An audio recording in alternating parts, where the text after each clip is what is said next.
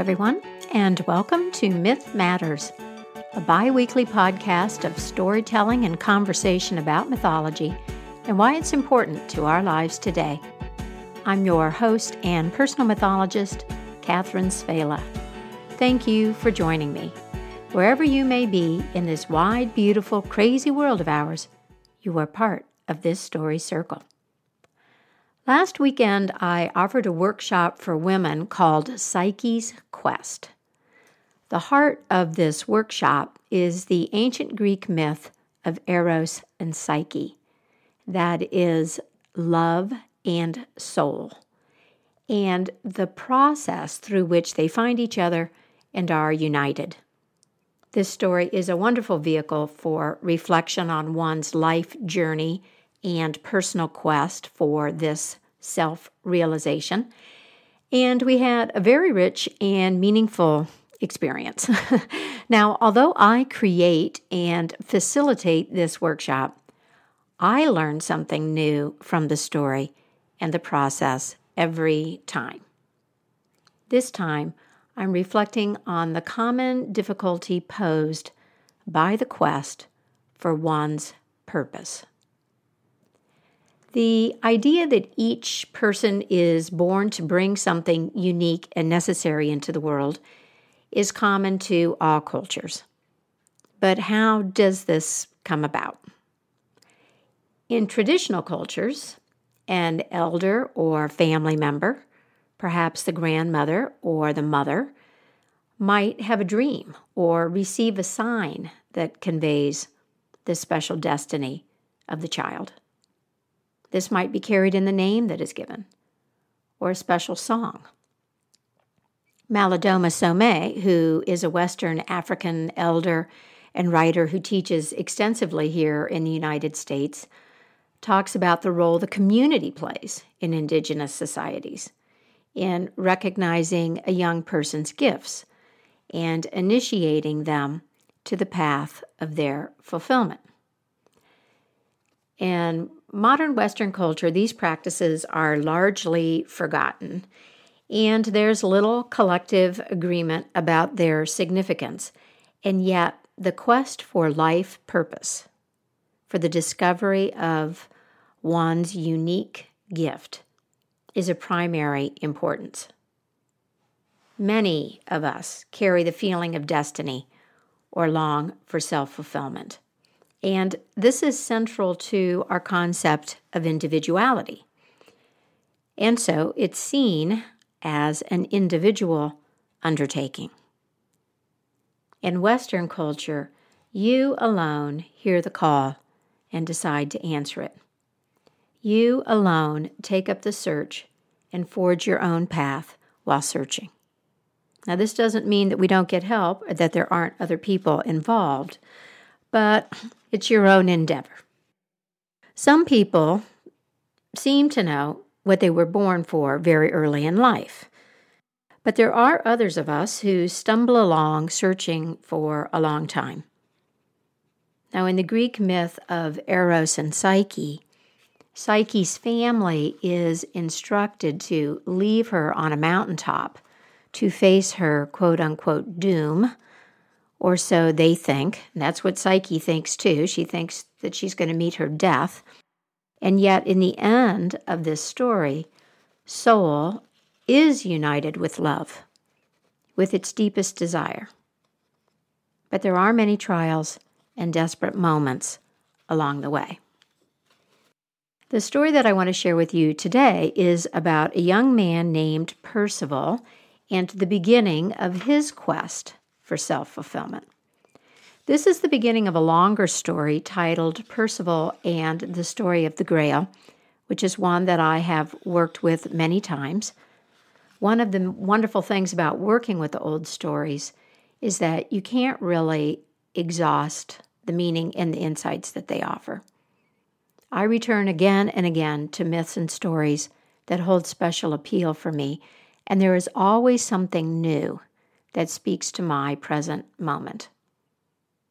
I recorded the longer story of Percival in a series of 3 podcasts several years ago, when this podcast was called Myth in the Mojave. I have some new thoughts to share with you about Percival, but I am going to drop the older recording of the story into this podcast. It still appeals to me, which is gratifying as a storyteller, and prompts me to tell you about my previous podcast, Myth in the Mojave. If you like this story of Percival and you want to hear the rest of it, you can find those podcast episodes under the name Myth in the Mojave on whichever platform you're using to listen to Myth Matters.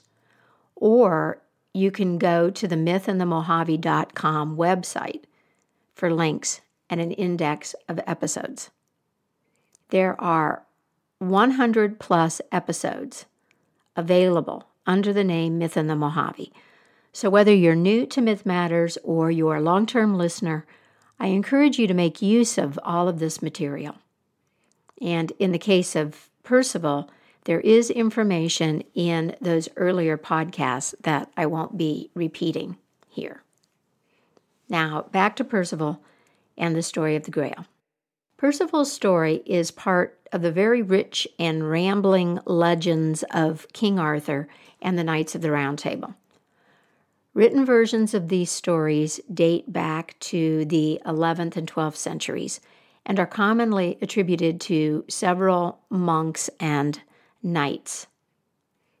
The roots of these stories, which seem to be a blend of Celtic and Persian themes, are much older than that.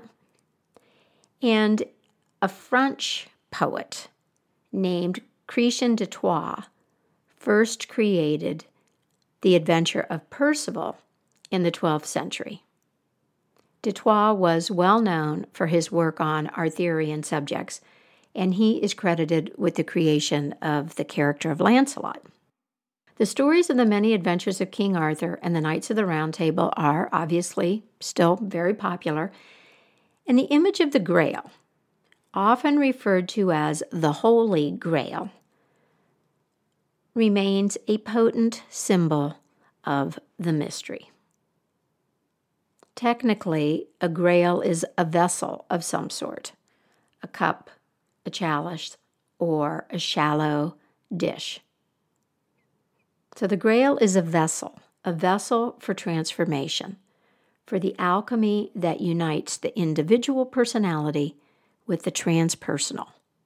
That is, a vessel for transformation that is self-realization.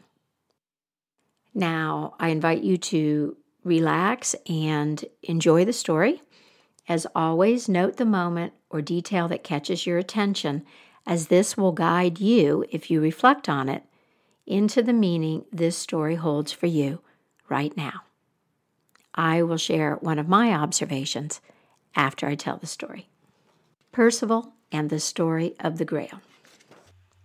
There was once a handsome and sturdy young man, really not much more than a boy, who lived with his mother deep in a forest in a distant part of Wales.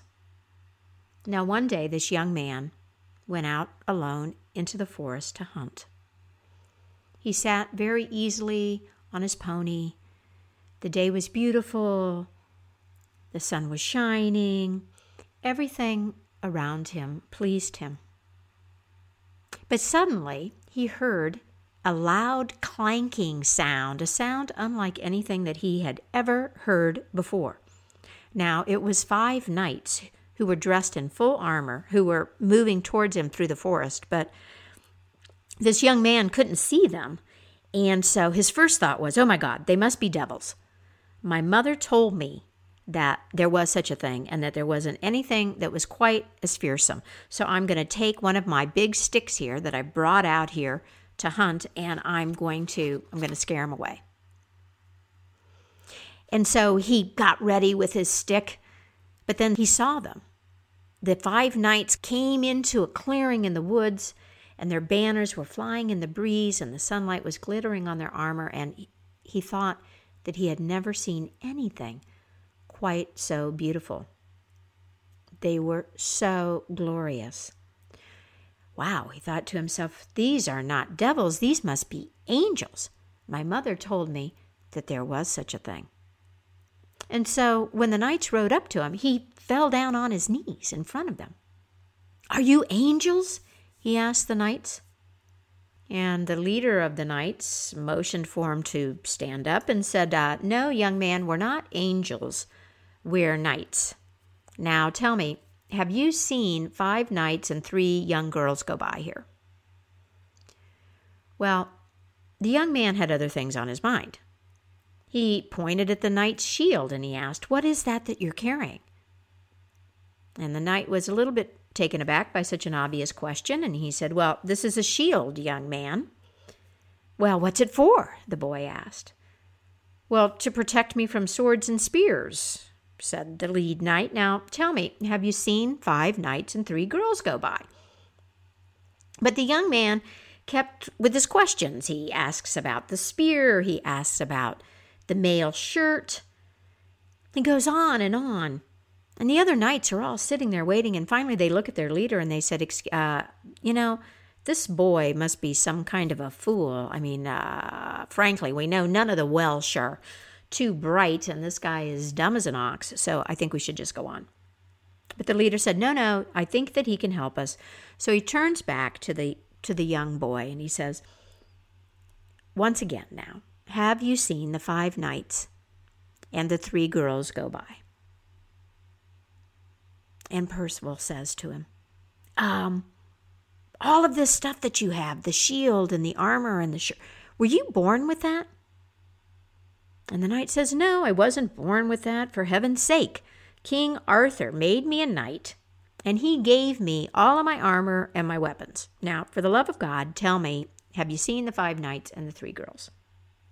"Well," says the young boy, "there's only one way through here. So see, if you look up there, you see there's that pass there through the mountains. If you go up there, then my mother's plowmen are up there, and if they've probably seen the people that you're talking about, if they've gone by here." So now the knights get ready to go. But before they leave, the leader turns to the young man and he says, "What's your name, boy?" "Well, I am called Darling Young Son," he replied. Okay, said the knight. Is there any other name that you go by?" And the young man says, "Well, I'm also called Dear Brother.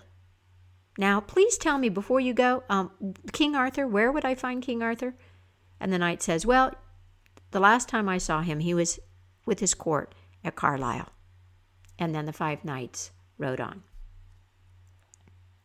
Now, Percival was so excited about having seen these 5 knights that he went straight home. His mother was very worried because he'd been gone for a while, and so as soon as she saw him, she rushed out the door and hugged him and said, "Oh, darling young son, you're back. Where have you been?" And he said, "Well, Mother, I have seen the most amazing sight, 5 knights riding through the forest. And they were so handsome and so glorious. I am going to King Arthur, and I'm going to become a knight too." Now, his mother was not happy to hear this, because her husband, Percival's father, was dead because he had been a knight and had been killed, and so had her brother, Percival's uncle. So she said, "My son, I really don't want you to do this. See, you don't know this, but your uncle and your father and, well, a lot of your relatives were knights, and they were the best that could be, and they got killed. And all of these years, we have been living here together alone in the forest so that I could keep you safe from all of that. And so you're all I have left. I really want you to stay." But Percival could not be dissuaded. I've got to go, Mom. I've got to go and find the king who makes knights. Well, his mother managed to hold on to him for a few more days because she made him a new set of clothes with her own hands. But when they were done, he would not stay any longer, and she helped him pack up, and he got onto his pony. And she looked up at him and she said, "My son, my darling young son, I know that the king is going to give you all the weapons that you need, and he's going to make you a knight, but you don't know how to use any of those things, and how could you? I mean, you're poorly prepared for the world. So let me give you some advice. Honor the girls and the ladies and always come to their aid. If you court a woman, now don't harass her. Take only a kiss or a ring for a token. Always learn the names of your companions, for a name tells you the man. And above all, when you see a church, that is God's house. So I want you to go inside and pray for honor and joy. I'll take your advice, Mother, Percival said, and now I can't wait any longer. So he took up one of his sharp sticks and he urged his pony off down the road. And when he'd crossed the bridge, he turned around to look just one last time. And he saw that his mother collapsed in the doorway. But he was very impatient to find King Arthur. And he spurred his horse on into the forest because, he didn't plan to be gone very long. Percival rode all day without stopping. And the following day, he came to a clearing with a beautiful scarlet and gold tent set up in the center. It was beautifully made, and Percival had never seen anything like this before. This is so beautiful, he thought. It must be a church.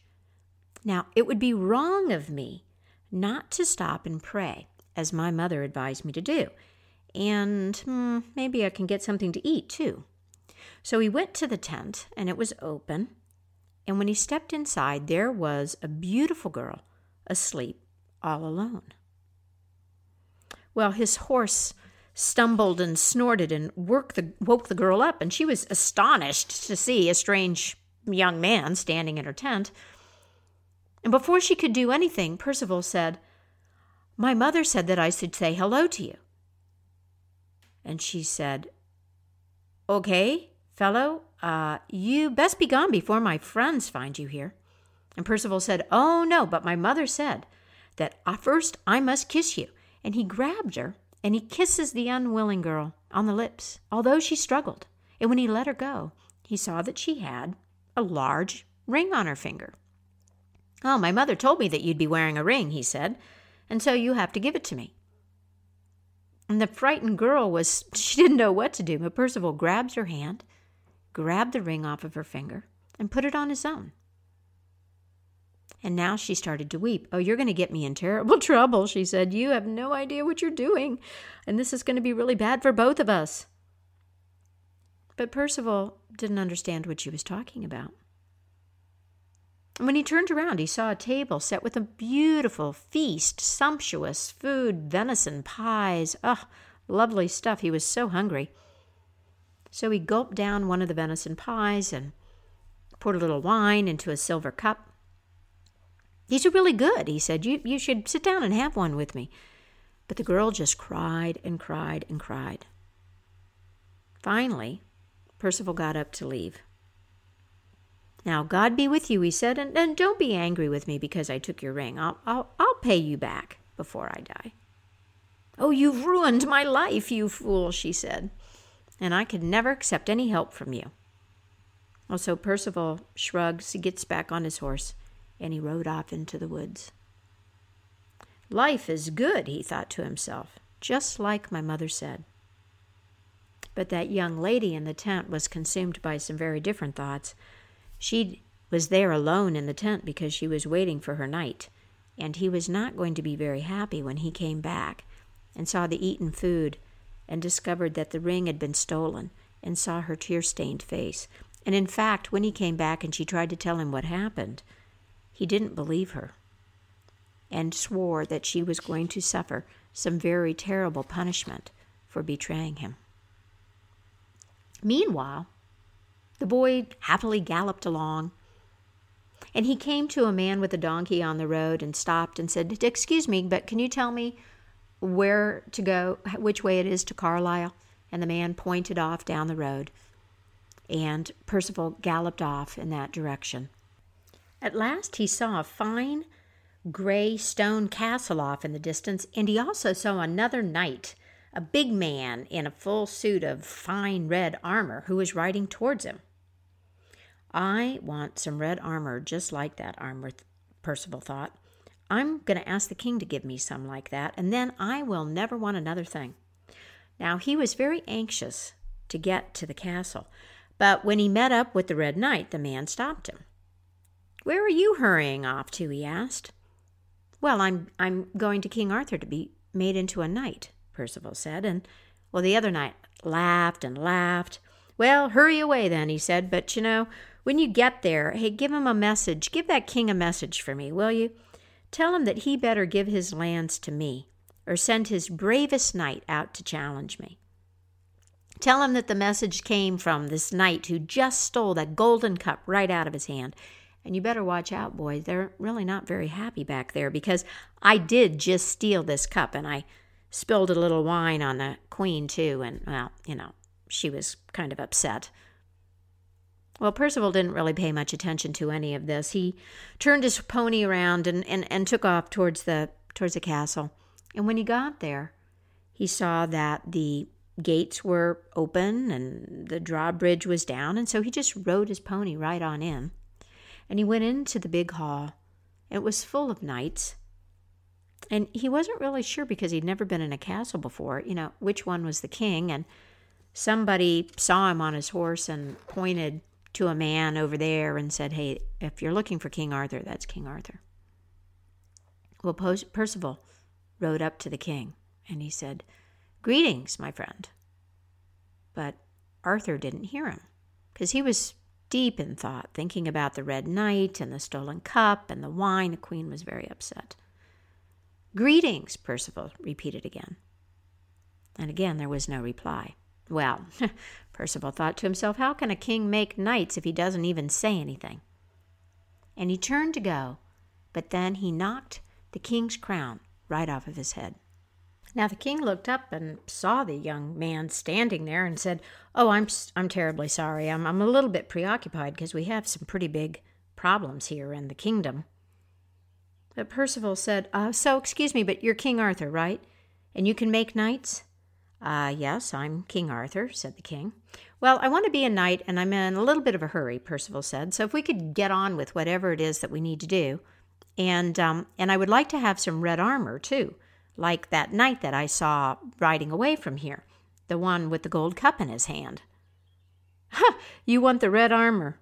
exclaimed the king. Now there was another knight standing nearby who overheard this, and he thought the boy was very rude. And so he jokingly said, "Well, yeah, sure, go out, kid, and go and claim that armor for yourself."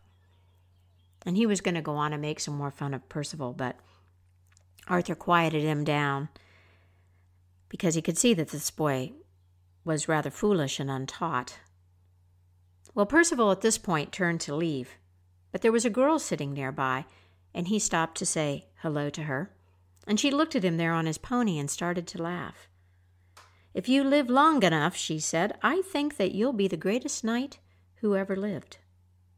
Now, this young woman of the court had not smiled or laughed for more than 6 years, and it was said that she would not laugh again until she was in the presence of the greatest knight in the world.